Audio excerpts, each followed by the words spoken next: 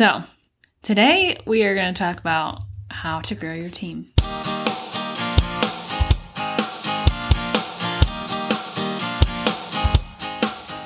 Welcome to the Avalanche Podcast. We're Rayanne and Lance Boudry, husband-wife entrepreneurs, business and lead generation nerds, budget ninjas, travel junkies, and general fun lovers.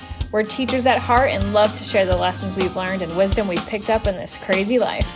Most importantly, we love to have a good laugh and throw in a few cheesy jokes and dramatic reactions now and then.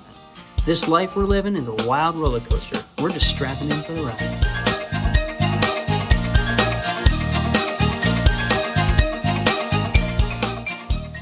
Whoa.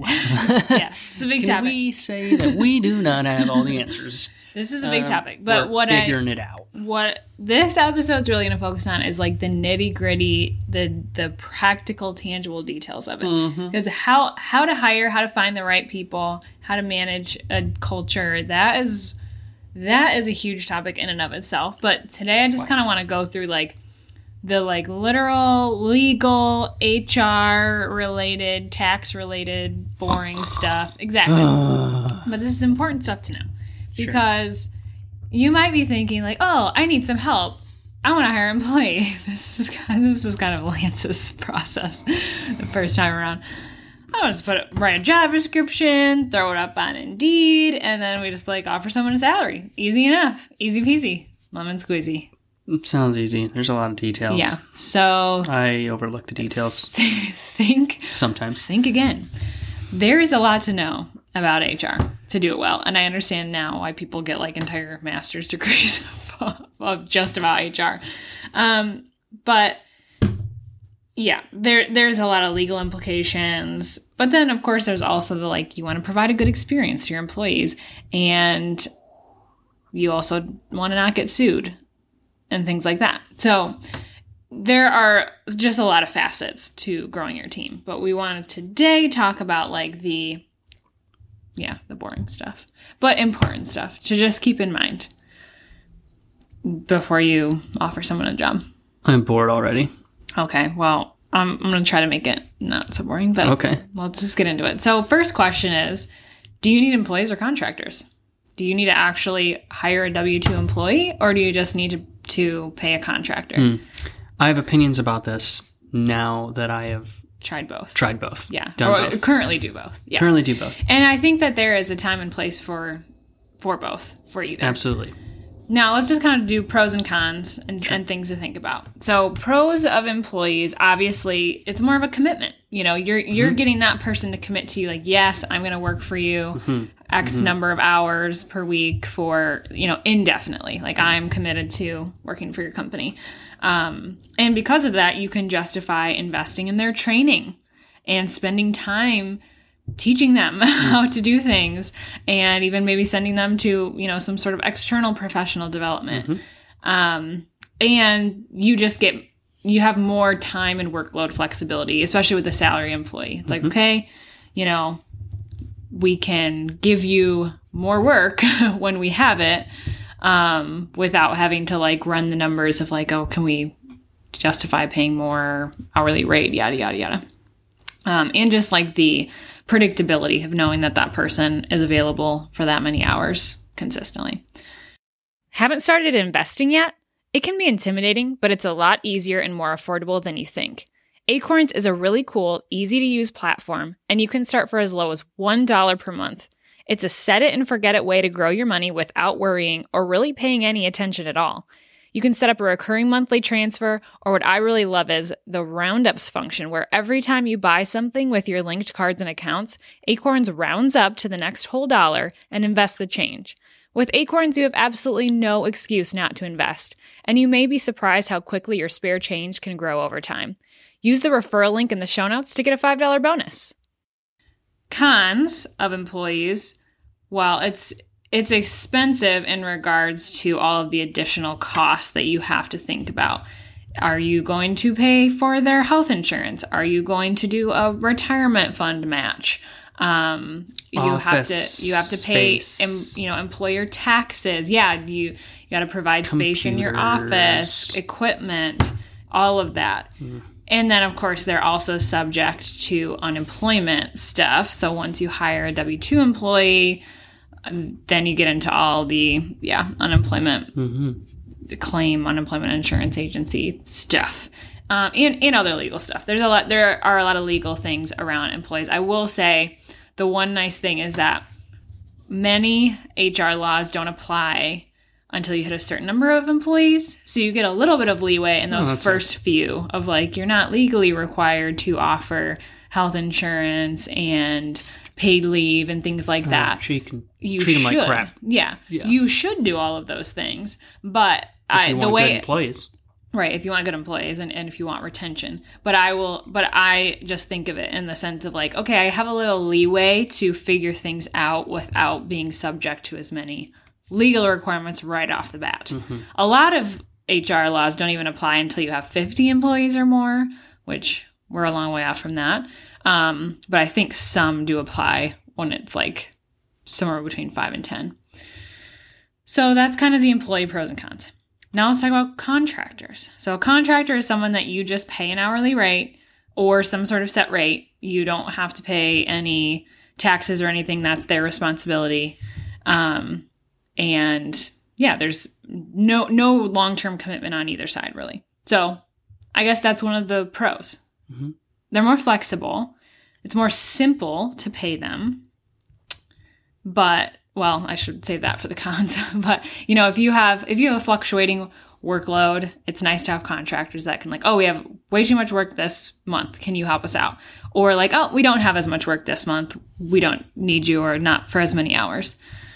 The cons of contractors. So yes, it's more simple to pay them and you don't have to pay them as many additional things, but they are oftentimes more expensive per hour because the expectation is that it's on them to pay their taxes, provide their own equipment, blah, blah, blah, all those other things that you would provide an employee. So you are often paying a higher hourly rate. Yeah. And it doesn't always work exactly like this. It's not black and white, but a good contractor should be able to just take vague direction and get it done. You shouldn't have to train them unless you want them to follow a very rigid process or outcome. Well, you should. I'll get to that in a second, though. Okay. You actually can't. But anyways. But yeah, the idea is that when you hire a contractor, it's like, here's some money. You are the expert. You do what you do for our company or for our clients or whatever. So that isn't always true, but that's the expectation. So one downside with contractors is that while the flexibility can be a benefit, well, they're not committed for the long term. So sometimes that's a disadvantage because you might be kind of relying on them and then they come and say, oh, I took another job or, oh, I took another big contract thing. I can't give you as much time. And that can happen at the drop of a hat. And then you're like, okay, got to figure some stuff out. I will say hourly pay also gets really complicated. And you can pay contractors in it project-based or whatever, but hourly pay gets complicated because the hope is that as someone gets better at what they're doing for you, it will take them less time to do that. But in a contractor's mind, that means that they would take a pay cut for being more efficient. So you kind of have to play that weird game of like, you assume that when you tell a contractor that they can work X number of hours on a project, they're going to work every hour because they want to get the max amount you're going to pay them. And they don't have a motivation to be more efficient because they're getting paid by the hour. So that gets complicated.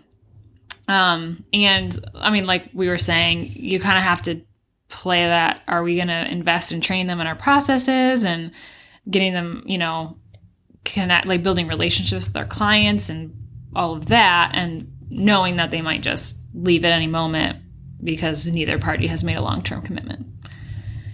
So this is where I want to kind of clarify what I was jumping in on before, is that there are actually legal differences around who qualifies as a contract and who qualifies as a W-2 employee. I think a lot of people either don't know this or don't care or something because I think some people just genuinely think like, oh, I'm just always going to pay people as contractors because that's easier HR-wise for me. But the reality is if a person is treated like an employee in the sense that they have a set schedule, you are requiring them to follow a specific process, you are telling them when and what work to do, you are requiring them to be in the office, you are expecting them to work for you indefinitely, they may actually be an employee, and it could come back to you where you have to go back and retroactively pay all of your employer taxes for that person anyways. So be really careful about who you are hiring as a contractor versus an employee, because I don't know exactly what that would take for the IRS to like come after you and be like, you owe us all these employer taxes, but you would rather avoid that. So just keep that in mind, that contractors and employees they are different. It's not just a personal choice by the employer. So that's that. Did you know that? I did know that, yes. So here's just kind of a list of like stuff you need to do or know before you hire or while you're in the process of hiring. It's helpful to think about all this stuff ahead of time, because when we were hiring our first employee, I was kind of doing it all at once really fast. And because of that, we missed a lot of things. But if you ever see yourself growing a team, you should think about these things now. First and most important, write an employee handbook. Seriously, a whole handbook. And I did do that with the help of a consultant, an HR consultant, when we hired our first employee, but I've added to it a ton since then. It is just really important to have policies and expectations laid out really, really clearly in a document that the employee signs. Everything should be signed. Offer letter should be signed. Handbook should be signed. And, go over it with them. Have them ask any questions. And if you have to get to the point where you have to fire someone, unfortunately, you should have them sign a termination letter that expresses why they got fired. That will come in handy if they try to file an unemployment claim against you, even though they got fired for good reason. So everything should be in writing and signed when it comes to hiring people. So that's probably first step. And the act of writing an employee handbook forces you to really think about that stuff. Like, what kind of culture do we want to have around here? What kind of policies do we want to set? And yeah, that kind of comes to my next point of establish your work culture and rules around schedules, communication, requests, etc. before you bring someone in. It's going to be a lot easier if you can bring someone in and say, these are the expectations we have. This is the culture we want to establish, versus kind of getting someone in and then having to keep like adding things to try to fix what you don't like about their work style or how they're handling things. True. That comes though over time. Yeah. It's always going to be a work in progress. But I think going in with some sort of expectation of what you want from that person and communicating it with them is going to make things a lot easier. Now, here's just a really you got to do it kind of thing. You have to register with UIA, which is the Unemployment Insurance Agency. This is state by state, and you only have to do this for W-2 employees, but this is where when you are going to hire employees, you have to start thinking about this kind of thing. You should also understand how it works. So we use a payroll processing software that's super, super helpful and necessary. I'll talk about that in a second. So our payroll processing software automatically deducts our unemployment insurance and submits it. But you still have to be familiar with it and have access to it, because if you were to fire someone or lay them off, if you lay someone off, they can file for unemployment. If you fire someone for a good reason, they should not be able to file for unemployment, but they probably will still try. But that's where you have to kind of understand what you're working with, have documentation, know how to, if someone does file and they shouldn't be getting unemployment, then you should appeal it, you should protest it, because what happens is that all that money that's been taken out of your payroll kind of goes into an account, basically, in your unemployment insurance agency account. And then when somebody files for unemployment, they receive, the money that they receive comes from that account that you've been paying into. And if you start to get a lot of people deducting from that account, well, the unemployment insurance agency is going to be like, okay, well, we got to charge you a higher rate because what you have in there is not enough to cover. So it will increase your rate that gets deducted from every person's first like $9,000 or $9,500 dollars in salary, depending on some things that I don't understand. But it is just important to understand that is something that you have to think about, register for, make sure you're paying, and just being aware of. Now to go to the payroll processing, we use a software called Gusto, which I really like. Unless you are going to outsource your HR, you absolutely need to use some sort of software, because I don't know how any just individual person can possibly figure out all of the taxes, the employer taxes, employee taxes, unemployment insurance, like we said, I mean, Social Security, Medicare, all this stuff, and like deductions if they want to contribute to their HSA pre-tax, if they want to contribute to retirement, all of that. And even just like tracking time off, paid holidays, everything.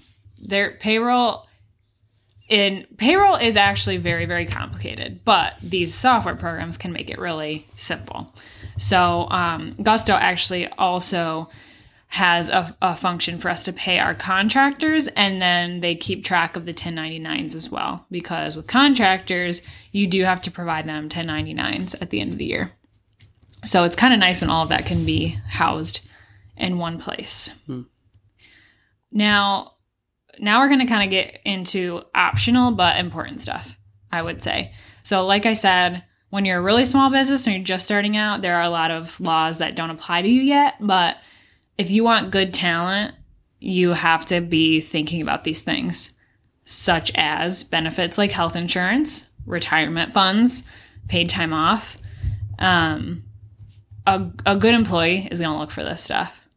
And I think it also just helps you retain your employees when you are offering them so much more than just your salary or their salary. So we do offer health insurance to our team.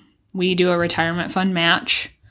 We offer paid time off, paid holidays, all of that. And that's most of this we started offering right away. And it's a pain in the butt to get it set up and figured out and managed, but it's just one of those things that I just don't think that we would have as high level employees if we didn't offer it. So it's worth it. Another thing to consider is researching salaries so that you can ensure that you're paying people fairly and in relation to where you are and what type of job they have. It's important for us to make sure that we are not contributing to the gender wage gap, but closing it. So that's something that we pay a lot of attention to. Every time we hire a position, I use a lot of different sources for salary research. I wish there was kind of like one gold standard, but also what we do is pretty niche, so it's not super easy. It's not like elementary school teacher. It's not something that's like super cut and dry. You can easily see salary information, but yeah, you want to look at like, okay, people in my city working this type of job with this level of education and this level of experience, what salary are they making? And then, collect that information from a few different sources. I've used PayScale, Salary.com, Glassdoor, ZipRecruiter. Mm-hmm. And then I kind of just like, and look at what am I paying the other people on my team that have similar jobs or similar level jobs, just to make sure that you're being fair and reasonable and competitive. You want to make sure that you're offering them a good package that's going to keep them at your company. When starting and growing a business, it is so important to keep your business finances separate from your personal finances and to get the best bang for your buck. As a self-proclaimed points hobbyist, the best advice I can give you for making your money work for you is to get a great rewards credit card. Bonus if your personal and business cards allow you to combine points. We have a Chase card for our personal use and a Chase Ink Business Preferred card for the business. We rack up tons of rewards points that we can combine through Chase Ultimate Rewards for exponential value. Don't leave money on the table. If you want some great sign-up bonuses, use the referral link in the show notes and apply now. Performance reviews. This kind of goes more into like management stuff, but you want to consider, okay, once you bring someone on, hire them, how are you going to check in with them? Make sure that they are that they're doing a good job and that they know their expectations and that you're having conversations if they're falling short in some areas or letting them know that they're exceeding in other areas. So we just kind of did a big overhaul on our whole performance review and incentive program for our team, which I won't get into because there's a lot of details there. And it took me a long time to come up with it, to figure out something that was clear and fair. And we are just piloting it now. So the verdict's still out if it will work. But it's something that you got to think about. You can't just hire someone and then never give them any feedback. Yeah. In every facet of business, you got to build something, measure, learn, improve. Exactly. Repeat. Yeah. So something our business coaches encouraged us to do is just think about everything as a pilot program, which I think is really helpful when you think of it as like, okay, we're going to try this out, see how it goes. It is if it's brand new. Yeah. It always is. Yeah. And I would say even if you are working primarily with contractors, consider something like this, like doing quarterly check-ins or whatever. It's still important. And then, bonuses and raises. The incentive program that we kind of just rolled out, it ties all of that stuff together. Like we want bonuses and raises to be tied to individual and company performance, because if you're just kind of giving everyone the same amount, no one is going to feel incentivized to do a better job. But also if you don't make those expectations clear, then it can get complicated. So these are just some of the logistical details that need to happen when you find the right person, but finding the right person is a whole different topic. Yeah, let's not even go into that. No, we've touched on that in other episodes, and there are fewer legal risks with that, but of course you need to just do your due diligence and make sure that you're hiring the right person. But then once you find the right person, then you kind of get into this whole crazy loop of like, wow, if you miss one step or do one thing slightly wrong, it could really come back to bite you. And you don't want that. Which is probably leading us to the rant about being all willy-nilly about hiring people. Back in the day when it was just me, I first started working with freelancers when I got busy.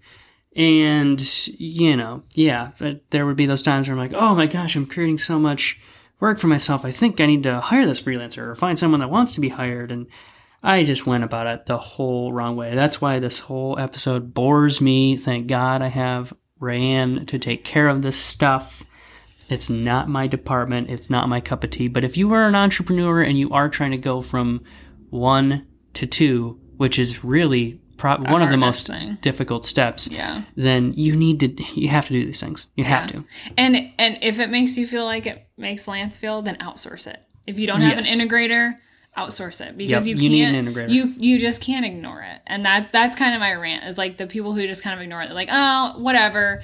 And I've been on the employee side of that too, of the whatever, both of hiring but also managing. Like, being offered like a really, my first, I would say big girl job after college, I was given a $30,000 a year salary, no benefits whatsoever. I had to commute 50 minutes each way to get to the office, and I was working in a role that required a lot of travel, so I was literally working 24/7 around the clock. And a piece of crap boss. And a terrible boss. Turd of a boss. Who never ever developed me, spent any time giving me feedback, trying to figure out what kind of professional development would benefit me. It was a horrendous experience. And guess what? I stayed there for 4 months and then I quit.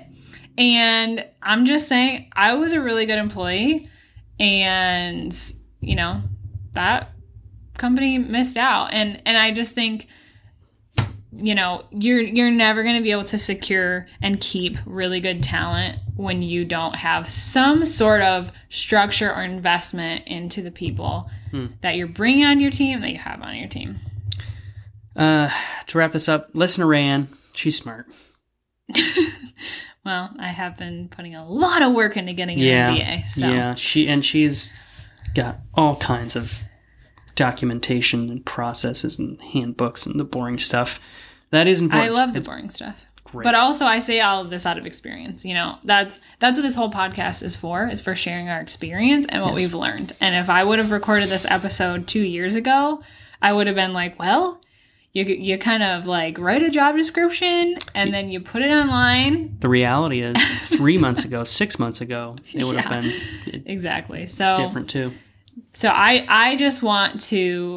we just want to help prevent having to learn lessons the hard way like we did, and just kind of give you these like flashing red warning lights of like, if you're not thinking about these things, you might need to slow down, take a step back, make sure that you are being legit and careful. And the reality is you can't scale your company without growing your team. So this stuff is important. You got to get it figured out. Yep. And then you can launch into the future. Build momentum. Exactly. Thanks for tuning into this episode. We hope you got some value from it, and if you did, we would love it if you'd subscribe, rate, review, and share this podcast so we can reach more people like you. We hope you join us next time and follow us at avalanche.creative on Instagram to send us your questions so we can answer them on the podcast. Talk to you soon.